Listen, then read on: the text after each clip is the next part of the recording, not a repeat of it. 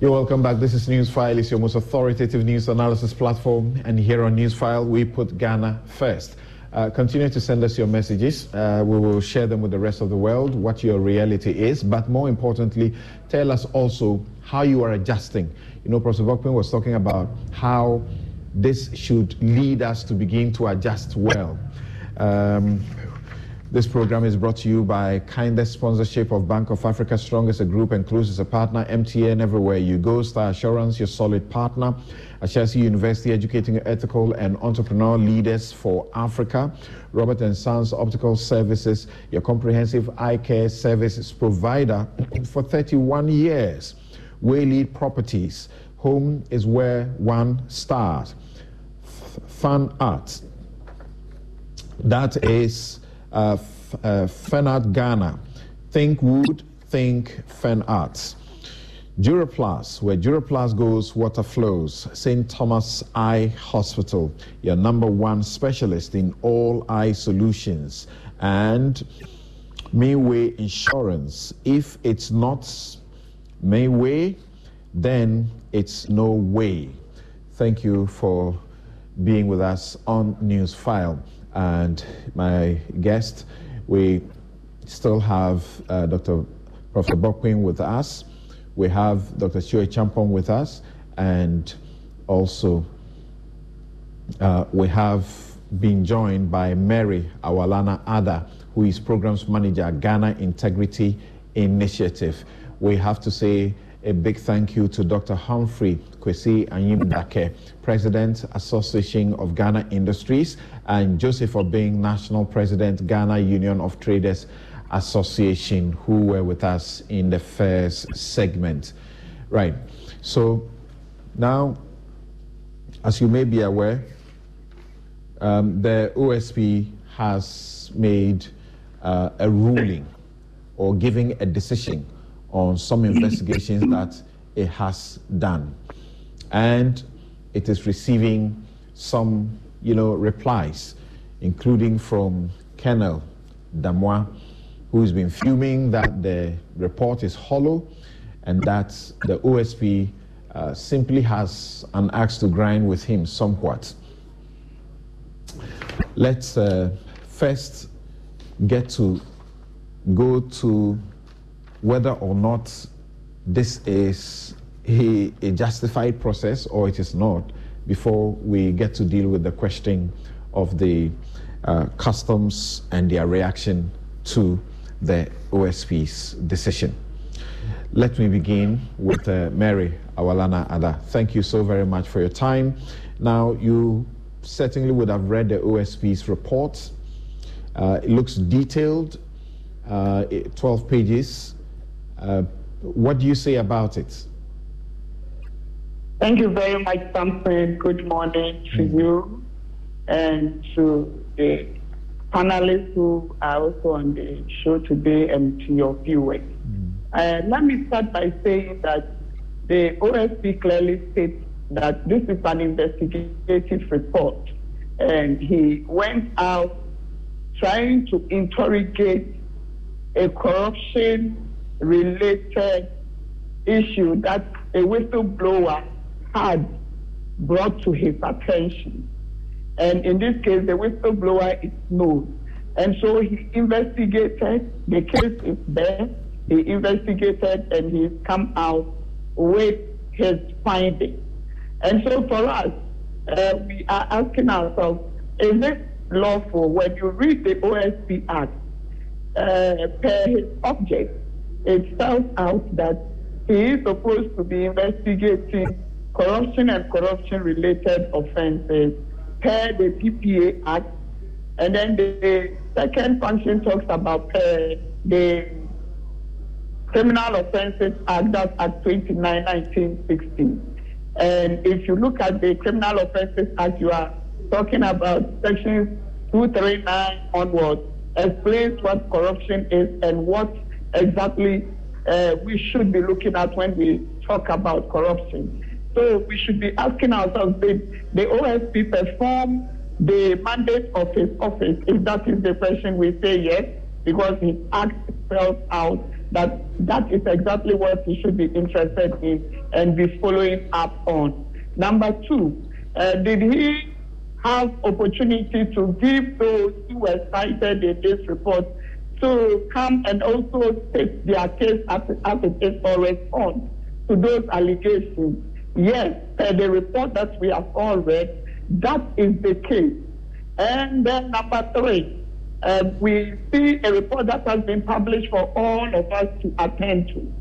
So for me and for civil society out there, we do not begrudge the OSP at all for performing the duties of his office and for bringing out the investigative report that spells out some infractions that have been occasioned by a company. And in this case, a public institution was cited to be in connivance or to have propelled and promoted that occurrence to have happened. So, yes, his act, he has done his work.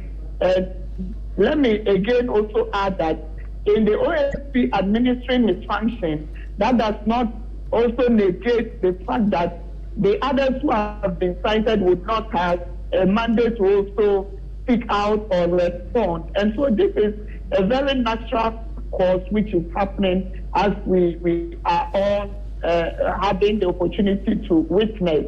So he says this, and others also believe that should not have been the case. But then it is the duty of all Ghanaians to then judge on the scheme of things, reading the report and also from the remarks that have been occasioned from the Commissioner of Customs and his entity. Right. Your preliminary view on this also, Dr. Theo Acheampong. Yes, my apologies. I had to turn on the microphone. I think we must commend the OSP for the work that it has done, because remember that the Tema Port, particularly in various reports that I have seen going back several years, has always been highlighted as one of the key avenues that we're losing, like revenue from. And I'm sure the players and then also the managers of the economy sort of know about this. So for me, for the OSP to actually take action based on the complaint that it said they received from one person against the said LaBianca group of companies, I mean, it's a commendable step in that we must all give them kudos for. But it also raises fundamental questions in terms of administrative and governance processes. That if the Customs Division of the GRA, according to this report, was using unlawful means to give, markdowns or reduction in the benchmark value of frozen, foods imported by LaBianca, then it raises serious fundamental issues. That is the process fair to all the players within that space? In other words, are we seeing an arbitrary application of the award of these, reductions? And that then ultimately creates an unlevel or an uneven playing field for the players within that space. It calls for more investigation. And I think what this does is to highlight to us that as part of the revenue loopholes and the revenue raising measures that we want to take, we have to critically look at what happens at the port.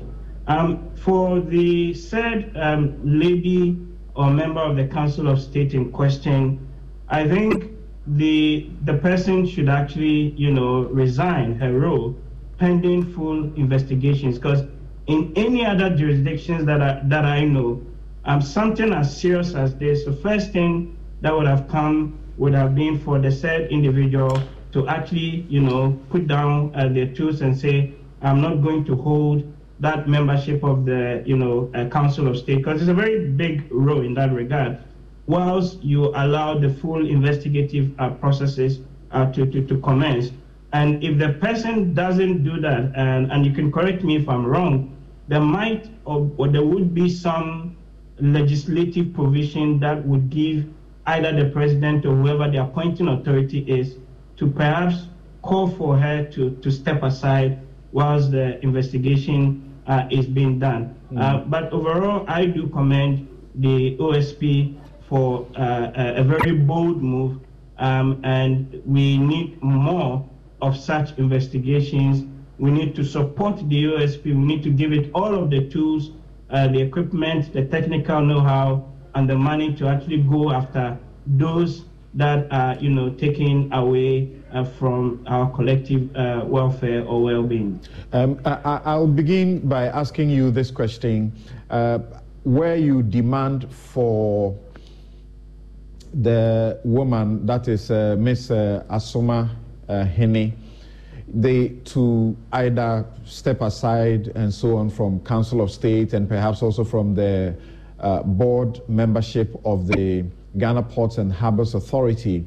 The question has been asked that the dealing was with her company, not with herself as an individual, and that in the report the OSP doesn't state specifically, doesn't give you the evidence for which it indicts her for influence peddling.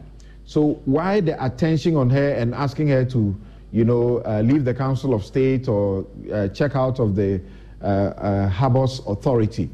Is it enough? People have asked.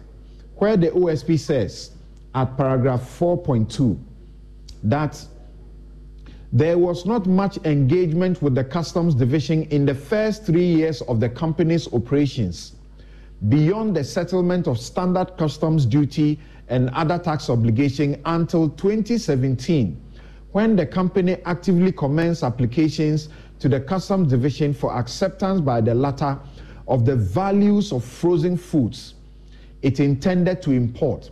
By the time the company commenced the applications, Ms. Asoma Hene had been elected a member of the Council of State representing the Western region and appointed a member of the governing board of the Ghana Ports and Harbors Authority, position she held at all material times. On this reckoning, Ms. Asoma Hene is a politically exposed person as defined under Section 79 of the OSP Act. Then the OSP says it would appear that the coincidence of the indicated applications and the public office appointments of Ms.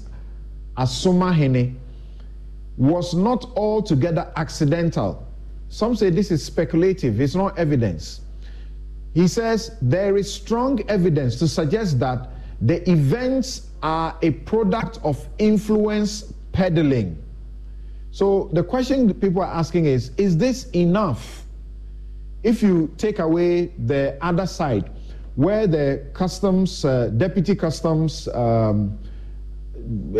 director, whatever you call him, that is Mr. Eduche, that he, when the applications came before him, and let me read that portion. It says that the application was almost outlandish. In effect, it requested for the acceptance by the Customs Division a range of values between 50% and 80% lower than the approved benchmark values of the frozen foods in question. Mr. Eduche, who was seized with the matter, declined the prayer of the applicants on the advice of the Customs Technical Services Bureau. Had the matter ended there, the complaint would have had no substance and the investigations would have terminated at the preliminary stage. Further, the perplexingly audacious nature of the application would have been rendered of no moment. So, what do you say to those concerns? Yeah, I mean, I think it's very quite clear in the 4.3 that there is strong evidence to suggest that the events are a product of influence peddling. Would this stand the rigor of the legal processes for that matter? Because I think the OSP or this report is just one of many other documents that they would be privy to. And I think that the OSP would also have been working strongly with the Attorney General and other investigative agencies of the state, and for them to actually put a wording like strong evidence does indicate on the face value of it that there was some sort of element of influence peddling. Whether that stands, through the rigors of the law is another debate that we can have. But I don't buy the argument that the woman or the company and the said individual are different things. I mean, ultimately, the point is she a person with significant control in the company? Is she a shareholder and or a director of the company? And if we can actually prove, going through the company records from the Registrar Generals and others, that indeed she has some shareholding in the company or is a director and all of that, then that argument that is not in doubt. It's her company. She's a CEO, but because she's a Council of State member, because she's a member of the Ghana Ports and Harbours Authority board, should that put her in this situation? I mean, absolutely. Is she classified? The law says or defines what a person, a PEP is, right? A politically exposed person is. And we can go to the OSP Act to read that definition. And for her to have been, not only for me, a Council of State member, but importantly, even on the board of the Port and Harbours Authority, the regulator of the port, raises obvious red flags in that regard. So, I mean, it's a bit of a stretch for people to argue that she's not directly implicated and it is a company, and so because of that she shouldn't resign. I think all of the evidence that the OSP makes allusions to in the report and some of the other investigative reports clearly point to the fact that the woman should resign from those two public positions whilst some investigations are being done and eventually even prosecution. So if nothing wrong was done, why did the said company repay back 1 million, cedis to the public treasury? It tells you that the process for those significant reductions was not properly followed and properly done. And it could have been, and I use my words advisedly, it could have been as a result of influence peddling. That can be subject to further scrutiny in a court of law. Okay, I'd like Mary to comment on this for us, because you are at the Ghana Integrity Initiative, you are the anti-corruption, at the anti-corruption forefront. Do you also see any problem with this? And shouldn't the OSP have, if you like, hardcore evidence, as people are suggesting, that she actually influenced the process before the OSP can say that she influenced the process? To be a politically exposed person, the law says politically exposed person includes a person who is or has been entrusted with a prominent public function in this country, a foreign country, or an international organization, including a senior political party official, government, judicial or military official, a person who is or has been an executive in a foreign country or a state-owned company, a senior political party official in a foreign country, and an immediate family member or close associate of a person referred to in paragraph A above. Yes, Mary. Yeah, thank you so much. Something you realize that the fight against corruption, as you would, and we all are those too, is a dark activity, and so usually it occurs when people are doing things behind the scenes and they are in collusion. So it's difficult to come up with evidence as to who exactly is doing what. So when Tio mentions that the woman per the report has been cited for influence peddling, and she is a politically exposed person, where it is true that she is, even though she's not directly fronting the company. That is why sometime back during 2016, it became very important to review our Companies Act to ensure that we brought in the element of beneficial owners, so that people who are behind the scenes, who do not even want to be known, are known. So that today, if myself, I want to know exactly what is happening in those companies and who are behind them, I go to the Registrar General to pick up information to check exactly who those owners are. One, we say she is the person who is in charge of the company and should be blamed for all things, for all executive decisions, even though she's a member of the Council of State and also a member of the board. We know that in this country, nobody who owns a company would leave it for somebody else to manage. That is frank, and that is a fact. Two, we know for a fact that this woman would be signing checks off and understand exactly the ins and outs and approve of processes before they happen. Again, I remember listening to her on another platform that she was not even in the country and doesn't know a report was produced. But then she affirms that the OSP invited her for an interview. On what basis was she invited? She was invited because she is the owner, the head, and also the exclusive owner, because we don't know of any other person. It's a sole proprietorship which she has. What do you say? What do you say to the freight forwarders? They have the chamber. They call the Chamber of Freight and Trade. They issued a statement and suggested that the fact that her company had not sought some of these kind of, if you like, quote unquote, discounts for 3 years does not mean anything. It only means that the company did not know about these facilities. So the fact that the company only accessed these facilities when she became member of Council of State and after she became a member of the GPHA board is of no moment. It should not be used to hang her. She's a Ghanaian. She can own a company and be whoever she wants to be and shouldn't be treated this way. That was one of the most unfortunate statements I had occasion to read. Mind you, the freight forwarders, I think it's another grouping. The Freight Forwarders Association itself, it's not the one who authored this. I think it's another one that authored it. But then let's take it that somebody who has entered into an arena would know whatever happens in the space.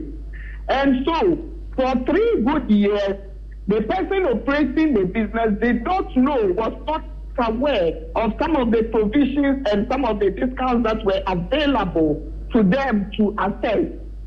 Excuse me, something. We are not children in this country, and we know for a fact that the Customs Division continuously does education on some of the discounts that are available and the processing.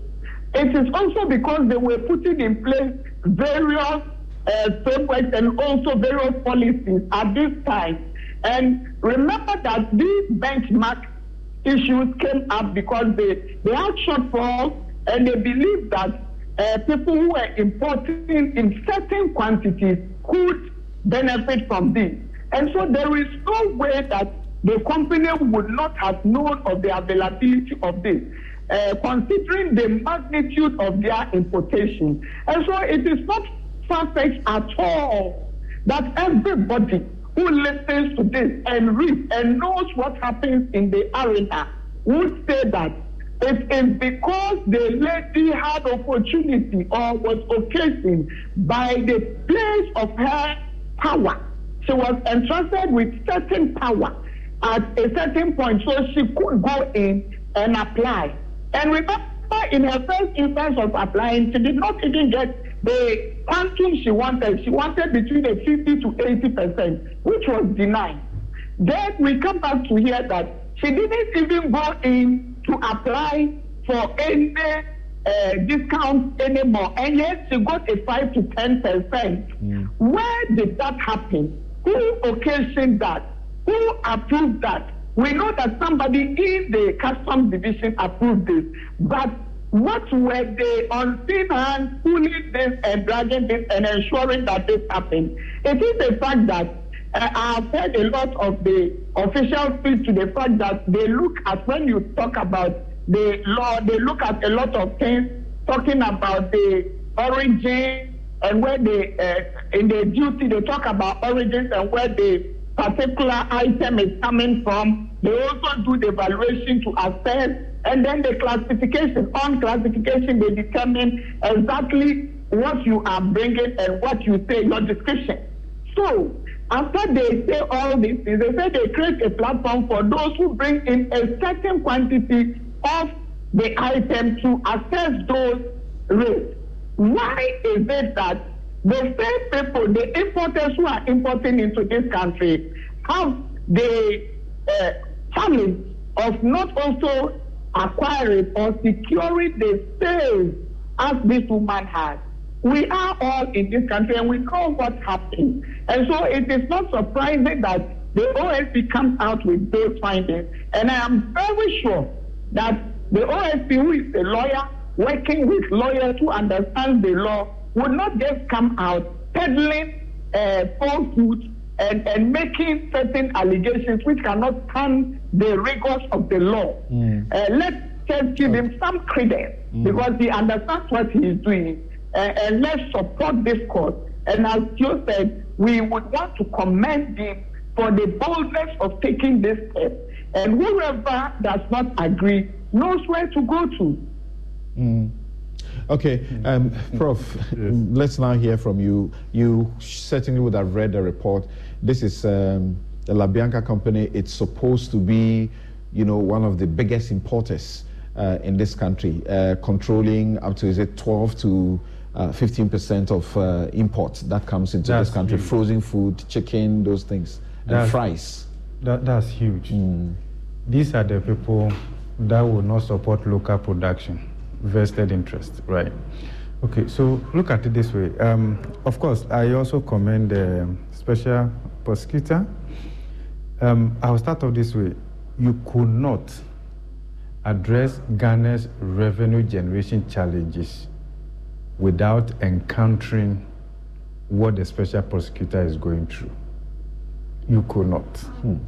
The reason I say so is that the leakages in our revenue envelope, and we've talked about that across the various tax handles, from customs and all of that, are done, rehearsed, performed, also in connivance with revenue generation officials. That there's enough literature to support that. So I'm not surprised that SEPS officials were mentioned and all of, because to complete this transaction, it will go beyond just the company doing the imports. Okay, it would involve certain key people in that value chain. Some of the questions I wanted to ask probably have been answered. Is this woman a card-bearing member of the NPP? I think that's also a question not in doubt. In fact, people seem to know exactly how much he contributed in funding the campaign. But why should that be a problem? There are people in the party who are in government who are doing their business. We shouldn't say they have used fraudulent means simply because, shouldn't their companies also survive? I don't have a problem. There are types of people who support political parties.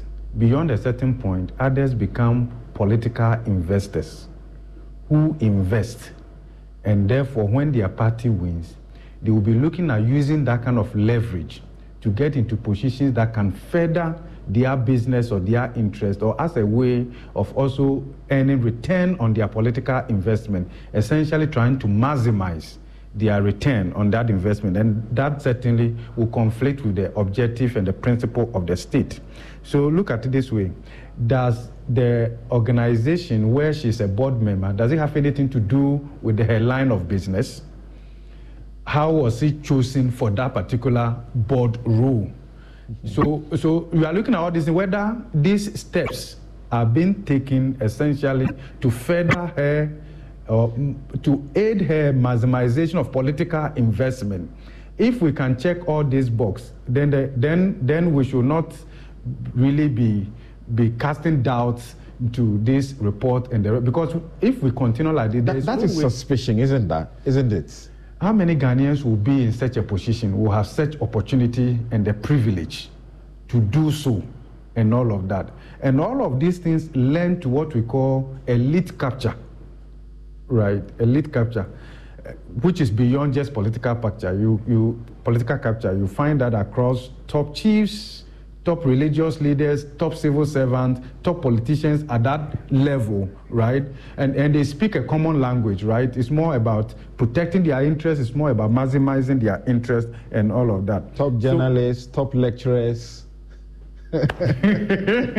Across various occupational groups, right? And all of that. So, but I think the critical thing we need to look at, for which the special prosecutor needs support in times like this, is to recognize that there are vested interests in this economy, that the leakages in our revenue envelope and all of that actually benefit individuals, benefit institutions. And therefore, if we have to address that and put Ghana first, that would mean that those who are performing their functions will certainly have to step on the toes of certain powerful people and all of that. We need to support them. This is the time that the country must rally together. We've said this before, that part of why projections from Ghana Revenue Authority or even from Ministry of Finance in the budget, we don't get to achieve that. I also explained through many of these exemptions, many of these discounts and all of that probably are difficult to explain and all of that. And we know that there are some people at the ports, you dare not touch their containers and all of that, right? So if we continue like this, there will be no futures for this country. There will only be a future for political parties and their investors and all of that. So I think we need to commend the special prosecutor, and then we need to broaden that also. This is where I come from. I believe that before this report was issued, the Office of the Special Prosecutor certainly knew how powerful this person is, that there will be a response in one way or the other. So I want to believe that they would have done the basic checks here and there. Probably it's not everything they will put out there. There will be some underlining supporting documents that probably they are leveraging on to address this issue. But let's just bear in mind that for Ghana to develop, for it to benefit all of us, we must be prepared to sacrifice some of these vested interests. We must be prepared to deal with all of this. Other than that, we are not going anywhere. We are not going, because the current system, whilst it affects negatively majority of Ghanaians, there are those who profit and benefit from this. And they would want to make sure that the status quo actually remains. All right, so we're taking a break, but when we return, I'd like us to focus on the custom officials, particularly not the Deputy Commissioner Joseph Eduche, who, when this was brought to him, declined. And he declined on the basis of a report of the technical team of the same organization. How he explains why later on he decided to change his position, or as it were, set aside the technical advice he got. And then the Colonel Kojo Damoa, we also want to find out why, after, as we understand, he admits that this shouldn't have happened, and then is in the media now saying that the OSP has some axe to grind with him. He's a small boy, he'll be dealt with. We're taking a break, but let's listen to Professor Mills, late Professor Mills. He had been at the port and gave us a sign of what is going on there. In fact, the police, the IGP now, they have given us some suggestions that if you say they are the most corrupt, they disagree because you don't investigate places like customs. Officers of customs, you are Ghanaian citizens. You have to help us to build a better Ghana. But if this is the kind of behavior, this is the kind of attitude that you have, you are not helping us in any way. Indeed, today, I came to express my disgust and my revulsion at the way some of you are helping to erode the benefits that we are making or we have to give to our people. You are in charge of revenue. Every day we hear reports about malpractices, people collecting bribes with careless abandon, people who think that they are entitled to take bribes. How can we get rid of corruption? I'm not saying that nobody should appreciate the work that you are doing. But when you make it a condition, somebody should give you some money before you perform your duties. I've known Customs for quite some time. I was Commissioner of Internal Revenue. And the announced video confirmed the fears I've had for quite some time. Look at yourself. I want to talk very frankly to you. Somebody joins Customs, 2-3 years, the person is putting up a building. The person owns a car. In what organization will it take you 3 years to build? And it is not the exception. It is the rule. Very often, my Minister for Finance is worried about the fiscal gap that we have. And your duty is to collect, to display transparency in the way you operate. And I'm happy with the initiative that General Morde has taken. And I give him my full support. My brothers and sisters, let me be very honest with you. If it means transferring everybody, I will give him the authority to do so. If it means changing all the people in Customs, I will do so. Because we do not owe anybody anything. But I know there are good people amongst you.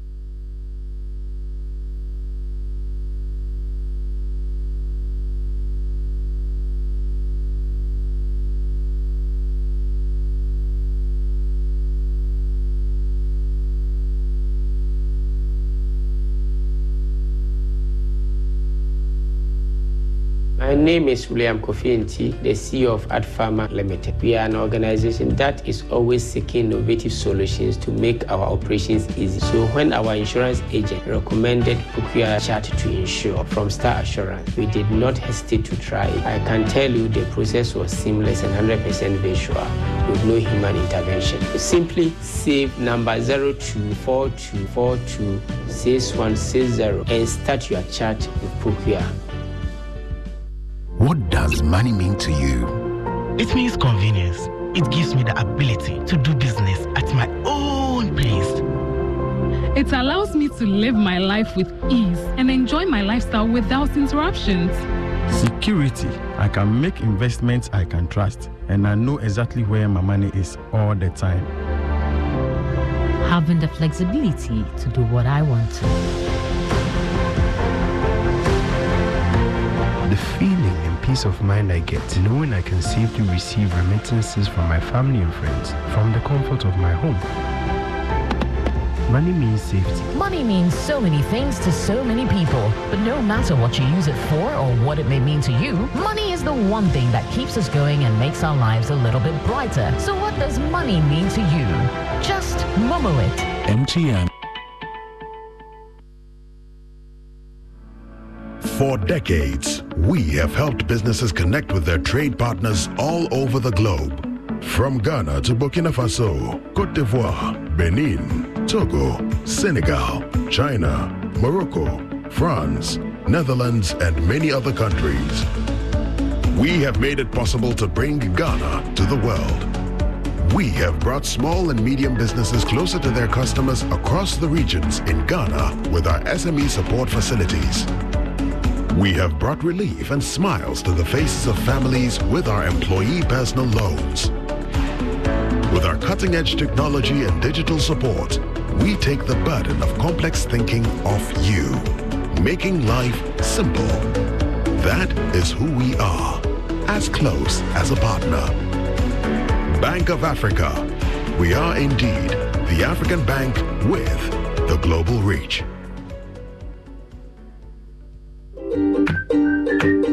Did you know that Ghana has one of the highest prevalence of glaucoma in the world? Glaucoma is a silent disease that slowly blinds you. It has no symptoms until the later stages. Glaucoma has no cure, but it can be treated to prevent loss of sight. This involves using eye drops, laser treatments, or eye surgeries to reduce the eye pressures. Visit the St. Thomas Eye Hospital and get advice on which treatment works best for you. St. Thomas Eye Hospital has a surgical center at Mataheko Flamingo, an outpatient clinic on the Osu Oxford Street in Accra, and a new clinic at the Tema Evergreen Shopping Center.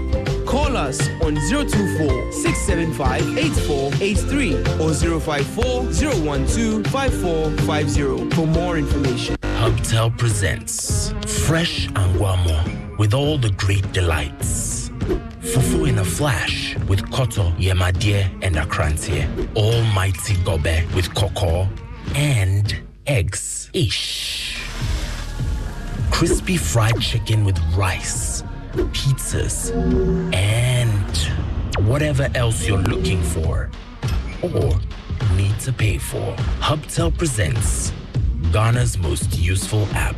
Hubtel is everything you. Excellent furnishing in a real estate business is a great deal for survival. My struggles as a young estate developer were cut short when I discovered Fernart Ghana. With quality furniture made from the finest woods and amazing after-sale service, Fernart Ghana changed my story with every single home I built. It's a one-stop shop that serves the interests of clients with a variety of living room and dining sets, solid wood kitchen installations, wardrobes, doors, cabinets, beds, pergolas, floor parquets, and many other wooden products that will last a lifetime. With Fernart Ghana, all clients are offered the opportunity to customize furniture to their specifications, and the smile on their faces says it all.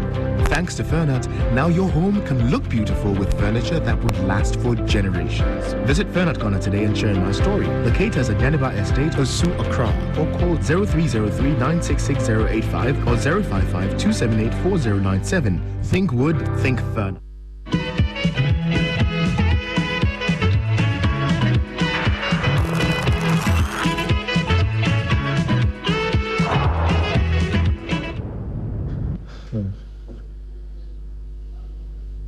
You're welcome back. This is Newsfile. It's the most authoritative news analysis platform. And here on Newsfile, we put Ghana first. Now, let's listen to Colonel Damwa and his issues with the OSP. Since 3 days ago, what has been happening? A report purporting or coming from the Office of the Special Prosecutor trying to indict the Deputy Commissioner of Operations and myself. And anybody who has read that report very well will know the basis of that. And luckily for me, God is always on my side. Before that report came, that person had made a statement to some people who had come to them. He was going to publish something that will discredit me, and he will do that. And I even sent people to go and tell him that he's a small boy. I'm older than him. I have lived a meaningful life. If he attempts to destroy me, it won't be easy for him. People have tried it. I have survived. And this one too, I'll survive.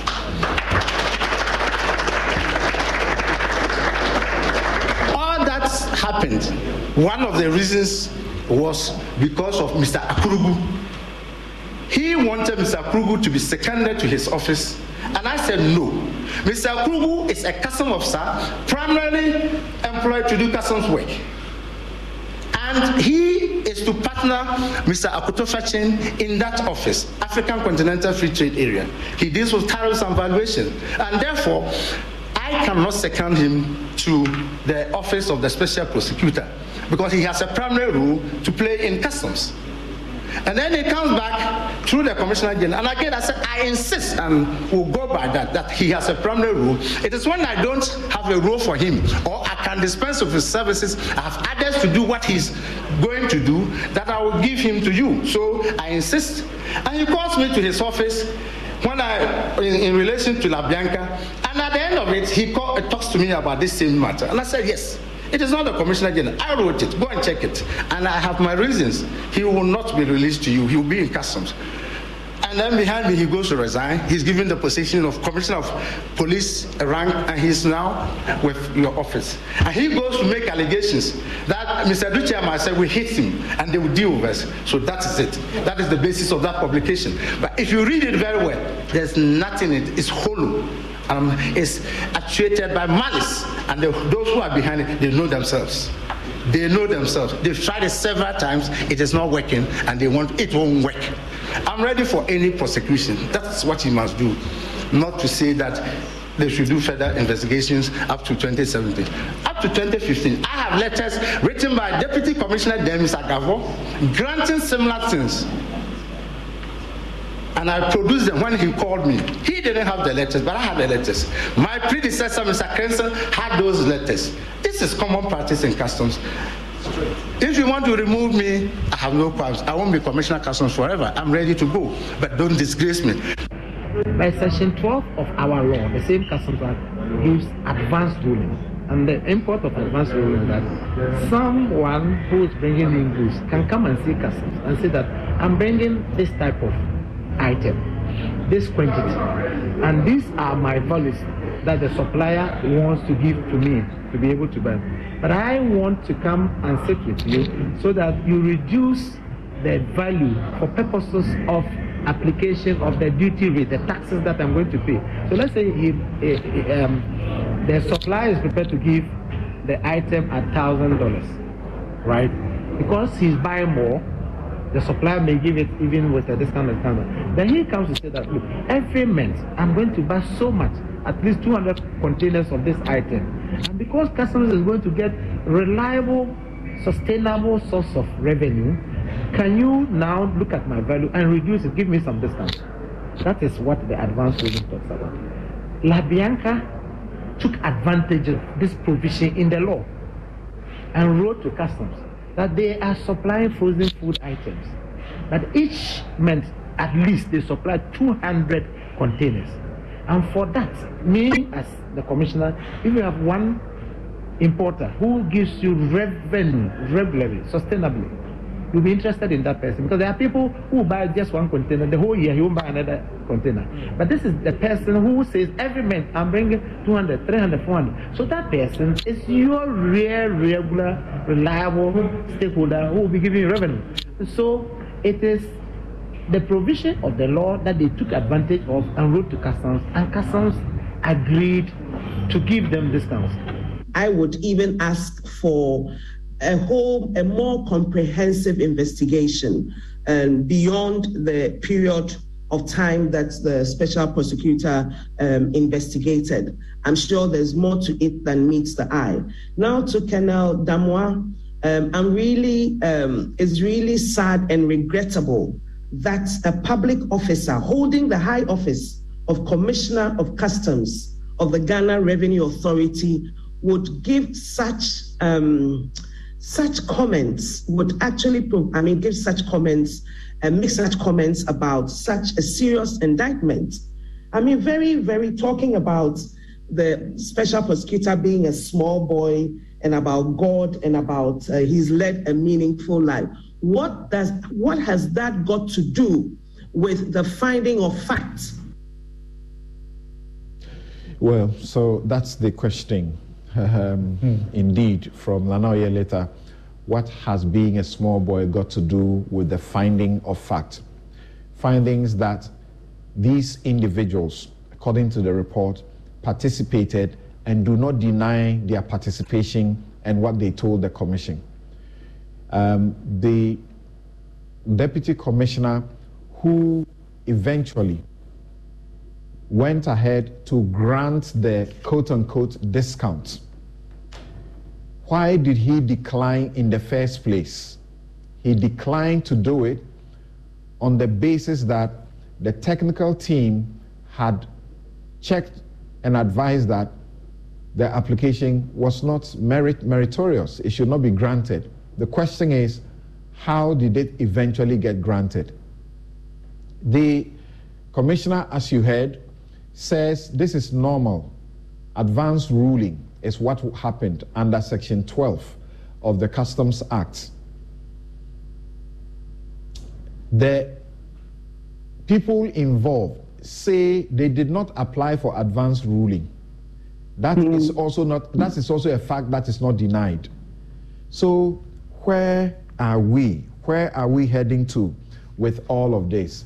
But as far as the special prosecutor is concerned, Section 12 is completely not applicable, because if you want advance ruling, the process to go through, the things you are supposed to submit before you can get the advance ruling are not what was in question here, and yet the person got what they asked for.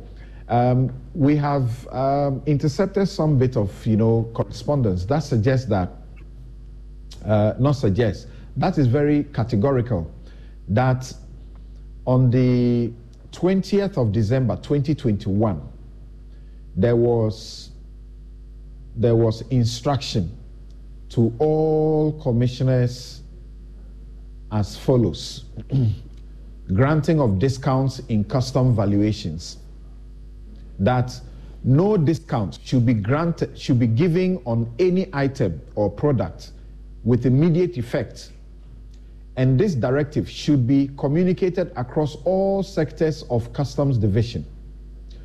All existing approved discounts which are running should be cancelled with immediate effect. Commissioner Customs should submit letters on all discounts granted to companies from January 2021 up to date for consideration of the board by 30th December 2021. What we understand is that this was triggered by the OSP's, preliminary investigation and request to the customs that they were doing something wrong. So by this, it stands to reason that the OSP has helped the country to save a lot of money over the period that they put a freeze on the discounts. So Mary, let's start with you on the concerns of the customs boss and the one who did the signing. The OSP is saying that he takes ultimate responsibility, and that's where he suffers. He cannot say that, he didn't do the right thing initially and everything is okay. And I agree totally with the OSP when he says the boss takes ultimate responsibility. It's good corporate governance principle. When it is good, he takes the benefits thereof. If Customs was praying today for putting out certain policies that have inured to the benefit of the state and have ensured that the GRA as a collective is exceeding its target by a certain margin, I believe the praise would definitely be shared by the top bosses. And so for me, even the ultimate responsibility goes beyond Colonel Damwa to Reverend Amishadai, who is the GRA board, the Commissioner General. Again, I say that is the case, because who else do you blame? Because these things happen in the ordinary scheme of things. The approvals do not just emanate from the Deputy Commissioner operations.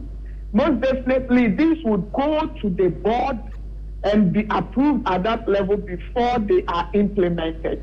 The Deputy Commissioner just signs and says it's approved when they have agreed. And so ultimate responsibility, therefore, cannot be on anyone, but the generality of the management, and in this case is the Commission the Customs Commission and also the GRA who should be blamed. I believe that in this case, whatever the issue is, whatever law, and we have heard them come out to say that this is the ordinary thing they would do, and the commissioner has indicated that it predated him up to about 2014 or thereabout. They do benchmark values and they do custom advanced rulings for people, and it's not just for LaBianca and her associates, which they have been cited to have done that for. And so they are the people who even gave information to the OSP on this. My point of departure would be that whatever the case is this the right thing to do per the law? Is this what the World Customs Organization requires that all the OSP says the OSP says no from its examination of everything. That's not what is required. We are running out of time, so I want to see if I can get a minute from Dr. Tio Acheampong. What do you make of the small boy thing and how he cannot be removed? From our information, the gentleman, Albert Akrugu, who he talks about, actually resigned from Customs in April. And the investigations on this matter had ended in March. Yeah, I mean, it's funny, but it's an unfortunate statement, and in a way betrays, the psyche of a lot of people in the country. In Ghana, we like to play big money games.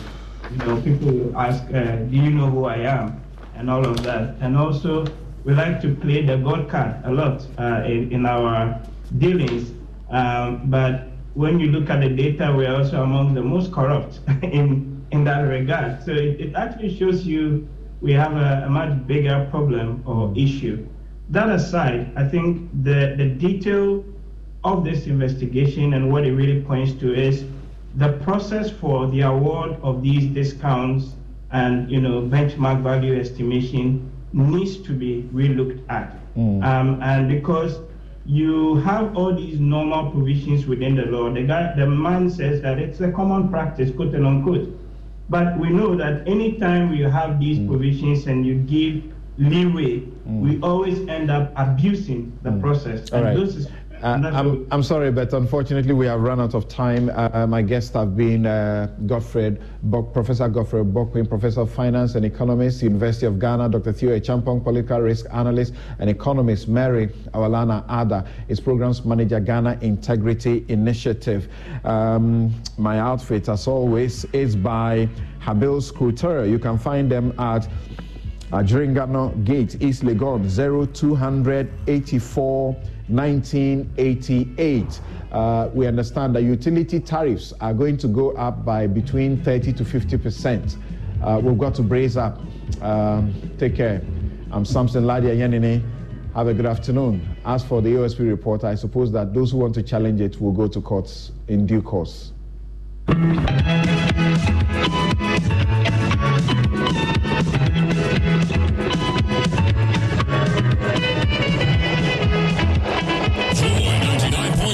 FM.